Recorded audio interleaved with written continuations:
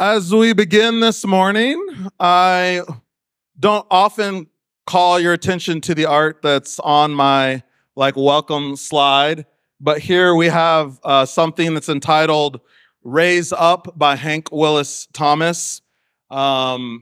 This particular one, I think, travels, but I first saw it on display at the National Museum for Peace and Justice. I was not yet familiar with Hank Willis Thomas's work, and I saw this particular piece and was really captivated by it, and saw another piece of his that was at the Legacy Museum and was also captivated by it. And I did not know anything about the artist, but I was with an artist friend, and she told me, "Oh, well, then you must like Hank Willis Thomas because both of the pieces you've commented on are Hank Willis Thomas pieces."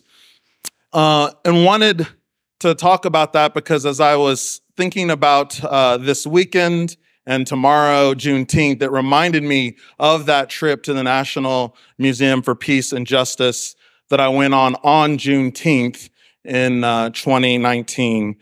Juneteenth, as we know, is a celebration of the emancipation that finally came to those who were enslaved in the United States. We know that in January 1st, 1863, it might feel like 1963, President Lincoln issued the Emancipation Proclamation, thus emancipating those who were enslaved in Confederate-controlled territories. But it was really not until April 9th, 1865, when the Civil War came to an end, that really became more enforceable. And it was not until June 19, 1865, so even a couple of months and some change after the end of the Civil War, that General Gordon Granger reached Galveston, Texas, and was able to proclaim to the last part of the Confederacy, those who were enslaved in Texas, that indeed they were emancipated and no longer needed to continue to be enslaved. And so it was a time of incredible celebration. Here in Texas, there were over 250,000 people who were enslaved at that time. Many of them, almost half, lived in counties near around College Station, a very fertile area of Texas in terms of agriculture. So that was why many people had been enslaved there. And then, as we know, migrated to Houston, to the Metroplex, to Austin, other places beyond that. But besides the fact that I was at the National Museum for Peace and Justice and the Legacy Museum on Juneteenth several years ago, part of why I reflected on it was their mission. They say, and I'm reading now from their writing, "The story is that slavery evolved. To justify the brutal, dehumanizing institution of slavery in America, its advocates created a myth of racial difference. Stereotypes and false characterizations of Black people were created to defend their permanent enslavement as most necessary to the well-being of the Negro. An act of kindness that reinforced white supremacy. The formal abolition of slavery did nothing to overcome the harmful ideas created to defend it. And so slavery did not end it. It evolved." And the contrast here that you can see of this artwork of some Africans who've been enslaved, and then in the background, there is the monument to the National Museum for Peace and Justice, which is all about acknowledging those who were lynched throughout the centuries. It goes on, still reading from their work. "In the decades that followed, these beliefs in racial hierarchy took new expression in convict leasing, lynching, and other forms of racial terrorism that forced the exodus of millions of Black Americans to the North and West, where the myth of racial difference manifested in urban ghettos and generational poverty.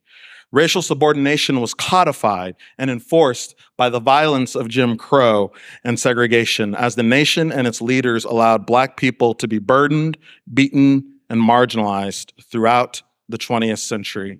And this particular picture that I took is acknowledging the three people that we know of, whose names we do not know, unknown, who were lynched here in Travis County, and memorializing them. But they go on to say, "Progress towards civil rights for African Americans was made in the 1960s, but the myth of racial inferiority was not eradicated.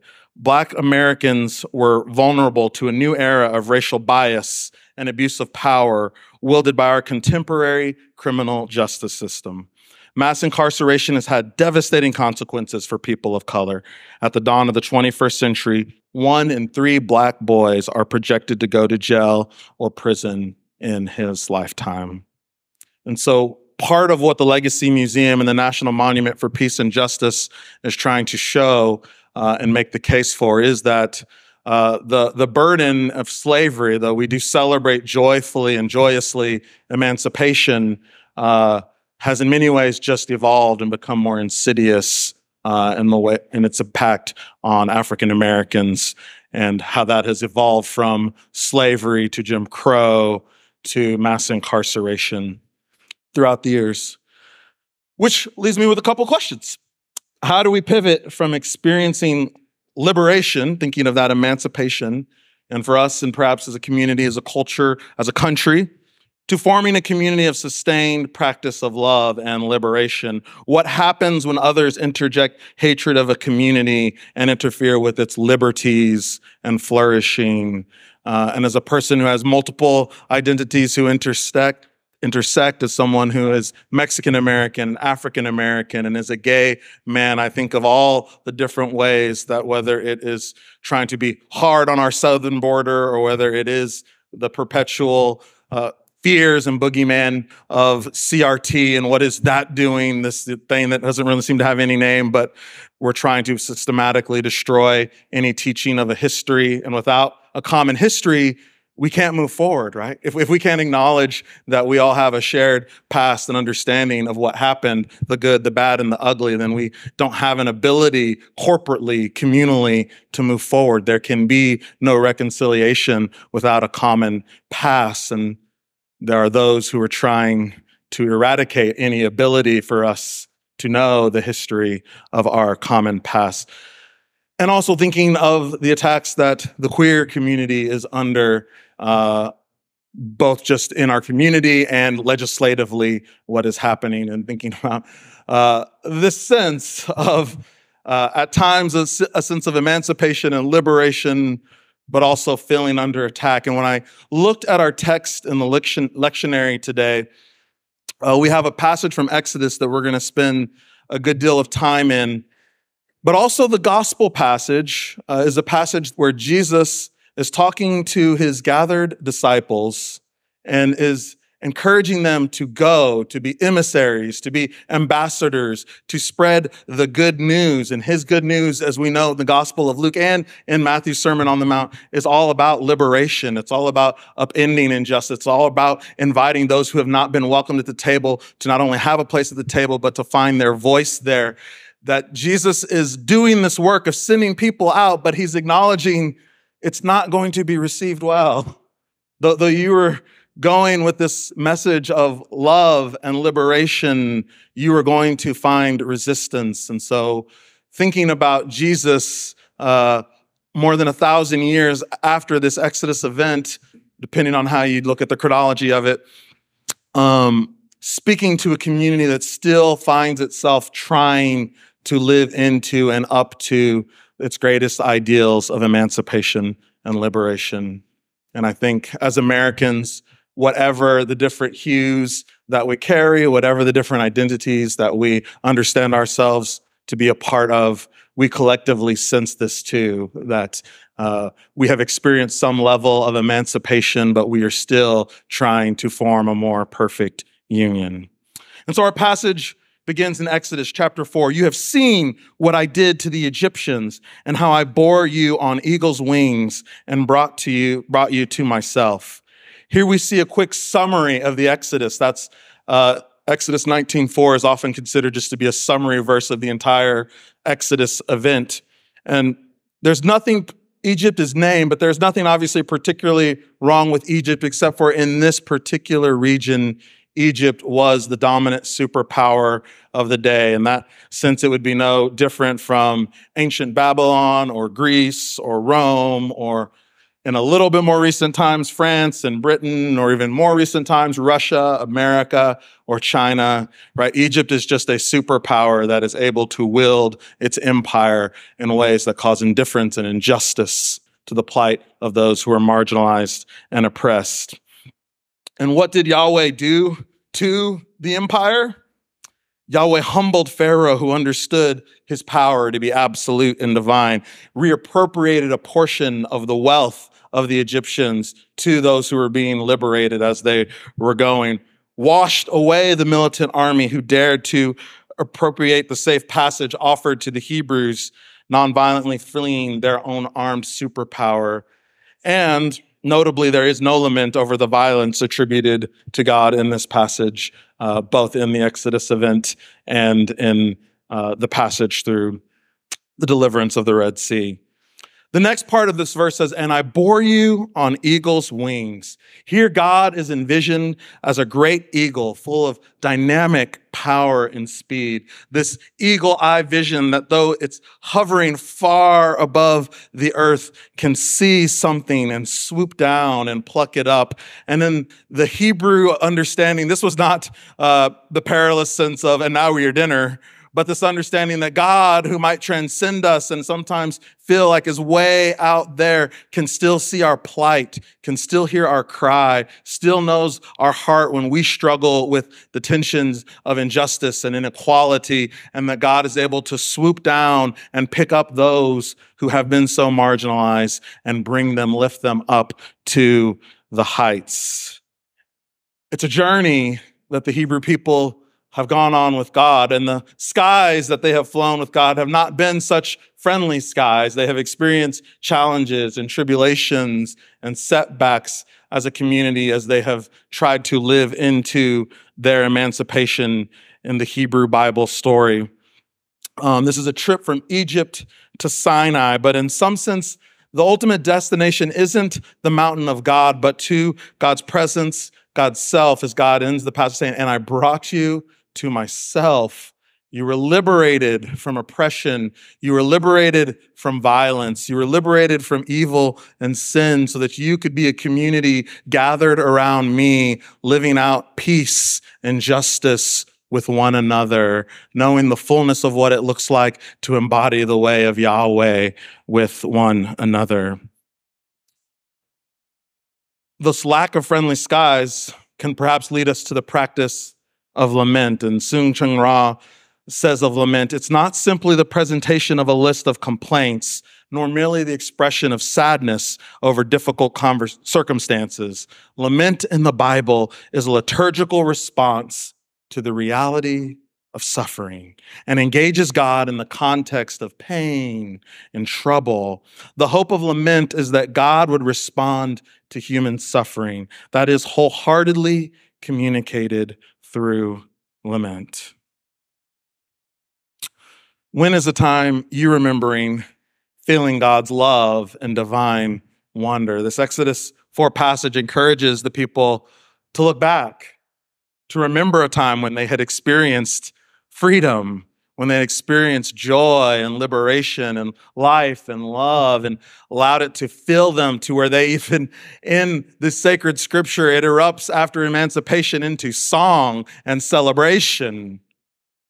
When's been a time like that in your life when you have been so captured by God's love or divine wonder? How might past experiences of love and awe nurture us in times of distress?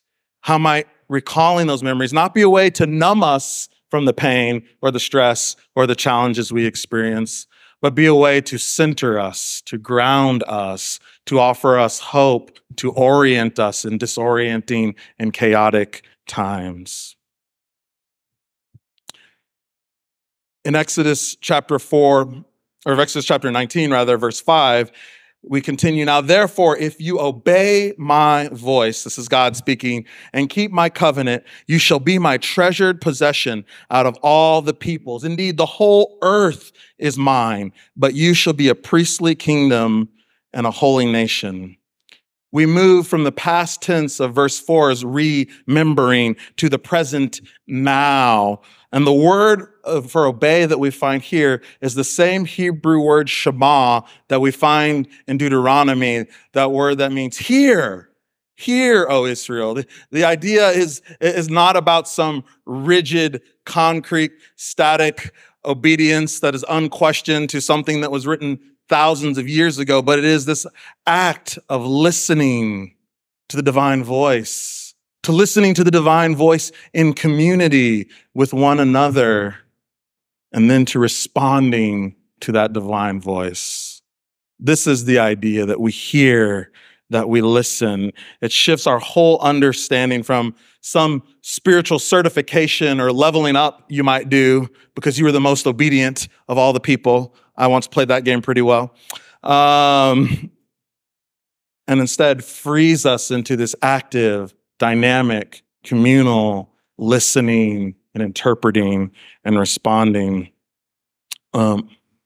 Meredith Miller was talking about how you would use the word obey with children and reminds us that there are other ways that we can understand that, like friends. God has dreamed of being friends with us. It's God's favorite and a big part of what Jesus wanted to show about who God is, that for children, a friend is something that's much more concrete than many of the other theological concepts we might try to give them about God.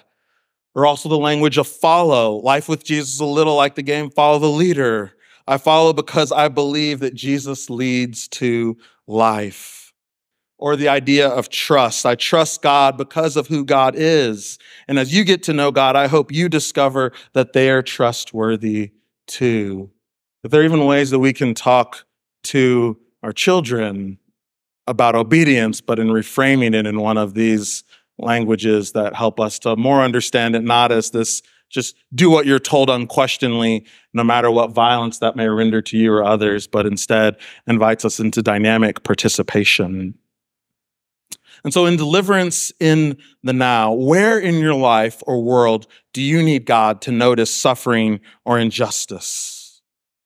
How might you lament with loved ones and trusted community?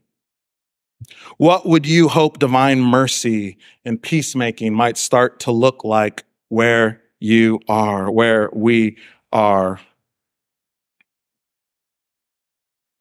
Going on in verse 5, in Exodus, it says, "You shall be my treasured possession and a priestly kingdom and a holy nation." Israel is highlighted among all the nations which belong to God, but it is this understanding that God is global. But God is sort of saying, like, you were my firstborn. And so I love all my children. I'm an only child, so I've not had to wrestle with this. I know what it means to have all the love of all my parents. But there is this sense of like, you're my firstborn. And so there's this sort of special, there was a time when it was just us, before all the other kids came, et cetera. And we had this special favored, love all the kids, but you are the favored in that sort of sense.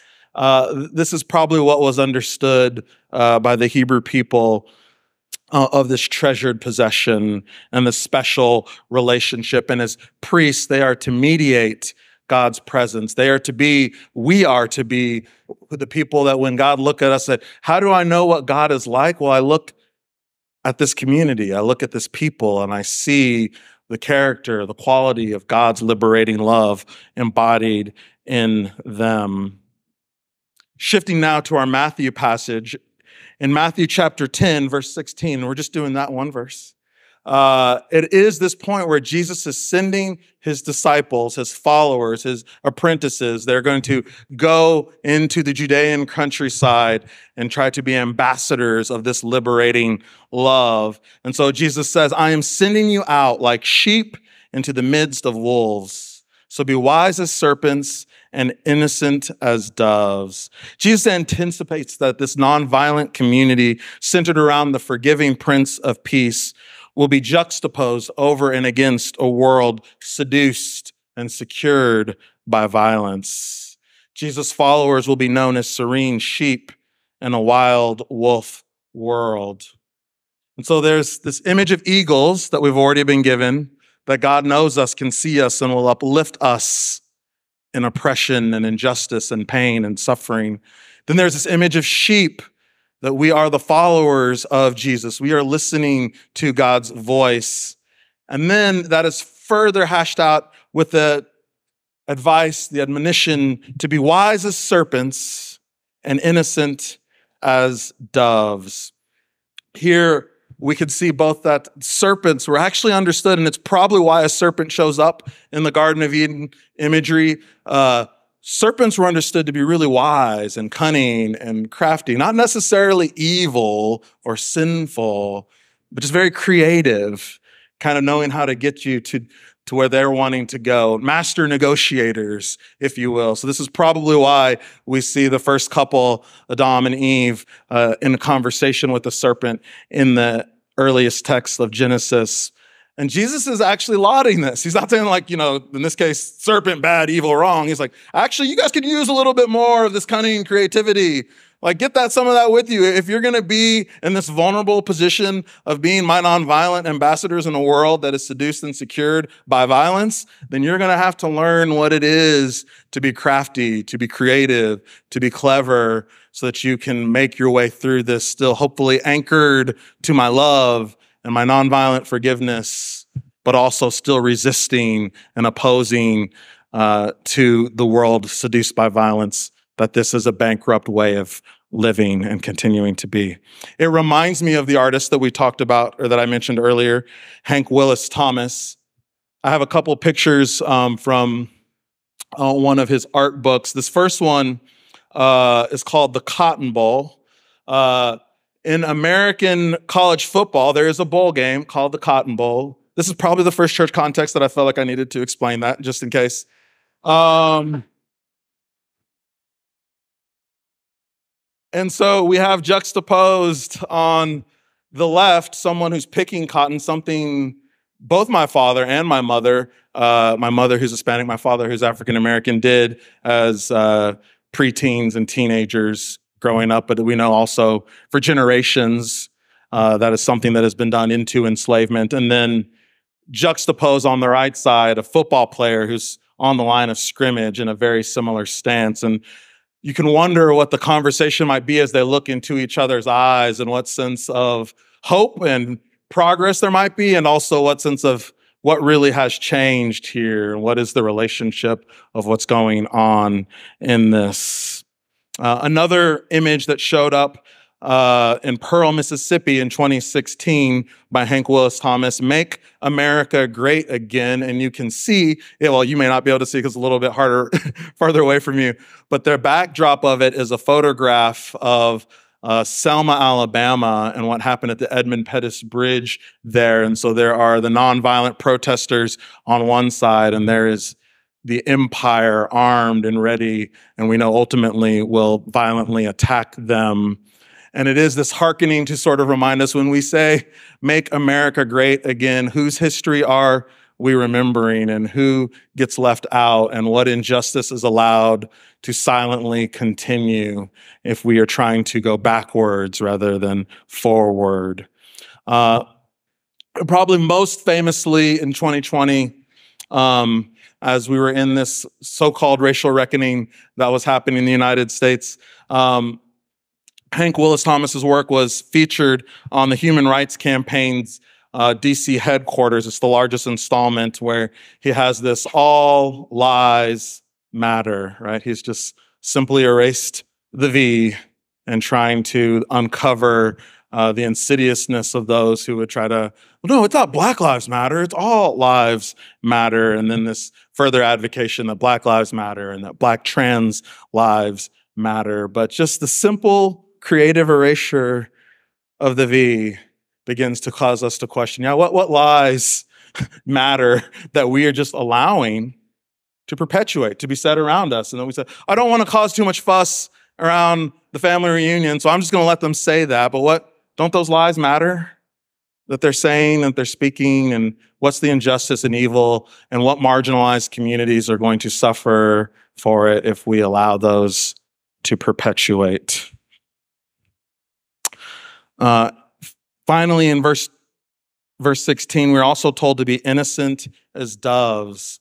We've also seen doves in Genesis text. It is after this violent, chaotic flood that sin seems to have introduced into the world, but also troublingly seems to have come from the presence of God, at least as the text remembers it. But there is this dove that once the world has been flooded, that comes, right? And it's offering to the people in the boat, Noah and his family, the sense that a new beginning is possible. Peace will happen. And as I've shared when I preach on this passage, I think the beautiful image of the rainbow that, there are some of those, especially during Pride Month, who want to remind us that the rainbow was originally God's, which I'm all for and love that and believe that. And I would say that I believe the rainbow is God's way of hanging up the violence. It is like there is this divine bow and arrow that God is saying, I'm no longer going to wield this. I'm hanging it up on the mantle, on the wall, and never again will violence be the way that we move forward. And so for those of us who are addicted to violence as our means of securing our safety and well-being in the world, the rainbow is a reminder that we should never, in action or in words, do violence to anyone, but particularly to those who are marginalized and oppressed. It is a beautiful symbol indeed. Across the Spider-Verse, we have this conversation with Rio and Miles. Rio is Miles' mother, and this isn't too much of a spoiler because this conversation is in all the trailers.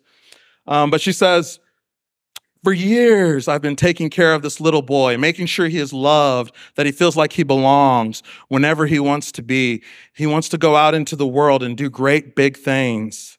And then she says to him, wherever you go from here, you must promise to take care of that little boy for me. Make sure he never forgets where he came from and never doubts that he is loved, and he never lets anyone tell him that he doesn't belong there. You gotta promise, Miles. Rio realizes that her son is growing up and that the way she was with him in infancy and as toddler and in preschool and in elementary isn't going to be the way she can be with him as he is an adolescent and becoming a young man. And so she wants to root him to his deepest identity so that as he is making his way in a world that will want to question and reframe his identity for him, he can be anchored to that love and belonging that will help to guide him as he has to navigate more and more on his own, that he will not lose sight of his true self and of his flourishing.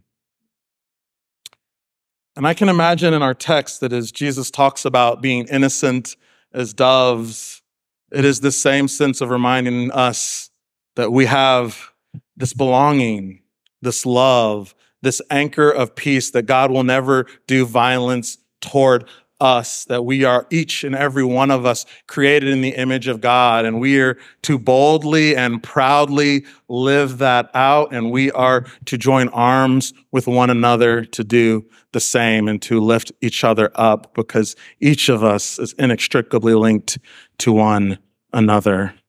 And so some questions around cunning childlikeness and wise wonder. How might you juxtapose the violence of this world with the peace of Christ? Who is someone wise you might choose to learn from or to emulate their example? It could be someone in your life. It might be a historical figure. It could be a saint in the pantheon of Christian saints or other religious figures or superheroes. It might be your favorite musical artist. I don't know. What is a practice that can anchor you to your identity as God's beloved in times of turmoil and change? And finally, how might we practice creative hope and beloved solidarity this week? There is a book that I'm not going to have time to get to that is called Mindful of Race, and it's beautifully talking through what it looks like from a purpose of meditation by this Black queer woman, Ruth King. And she does say, and I just love this brief quote, whenever we're going to talk about race, we have to consider discomfort a core competency for waking up about racism. And she goes through this practice of RAIN, of what it means to recognize, to allow, to investigate, and to name our experiences that come up for us, whatever our race might be, when we are dealing with injustice around racial identity and how we can name that. And so I would just encourage, if that's something you're interested in exploring, you considering that. She also has videos on YouTube that, of course, you could check out first before you decide to purchase her book. And so I'd like to close our time in a prayer that is the Lord's Prayer, but is an understanding of it through the the New Zealand prayer book. And so, though we'll pray it in its more traditional form in just a few moments, this is, I think, for today, a beautiful understanding of it as well. And so I'm just going to pray this over us. Eternal Spirit, Earth Maker, Pain Bearer, Life Giver, Source of all that is and that shall be, Father and Mother of us all, loving God in whom is heaven. The hallowing of your name echo through the universe. The way of your justice be followed by the peoples of the world. Your heavenly will be done by all created beings. Your commonwealth of peace and freedom sustain our hope here on earth. With the bread we need for today, feed us. In the hurts we absorb from one another, forgive us. In times of temptation and test, strengthen us. From trials too great to endure, spare us. From the grip of all that is evil, free us. For you reign in the glory of the power that is love, now and forever. Amen.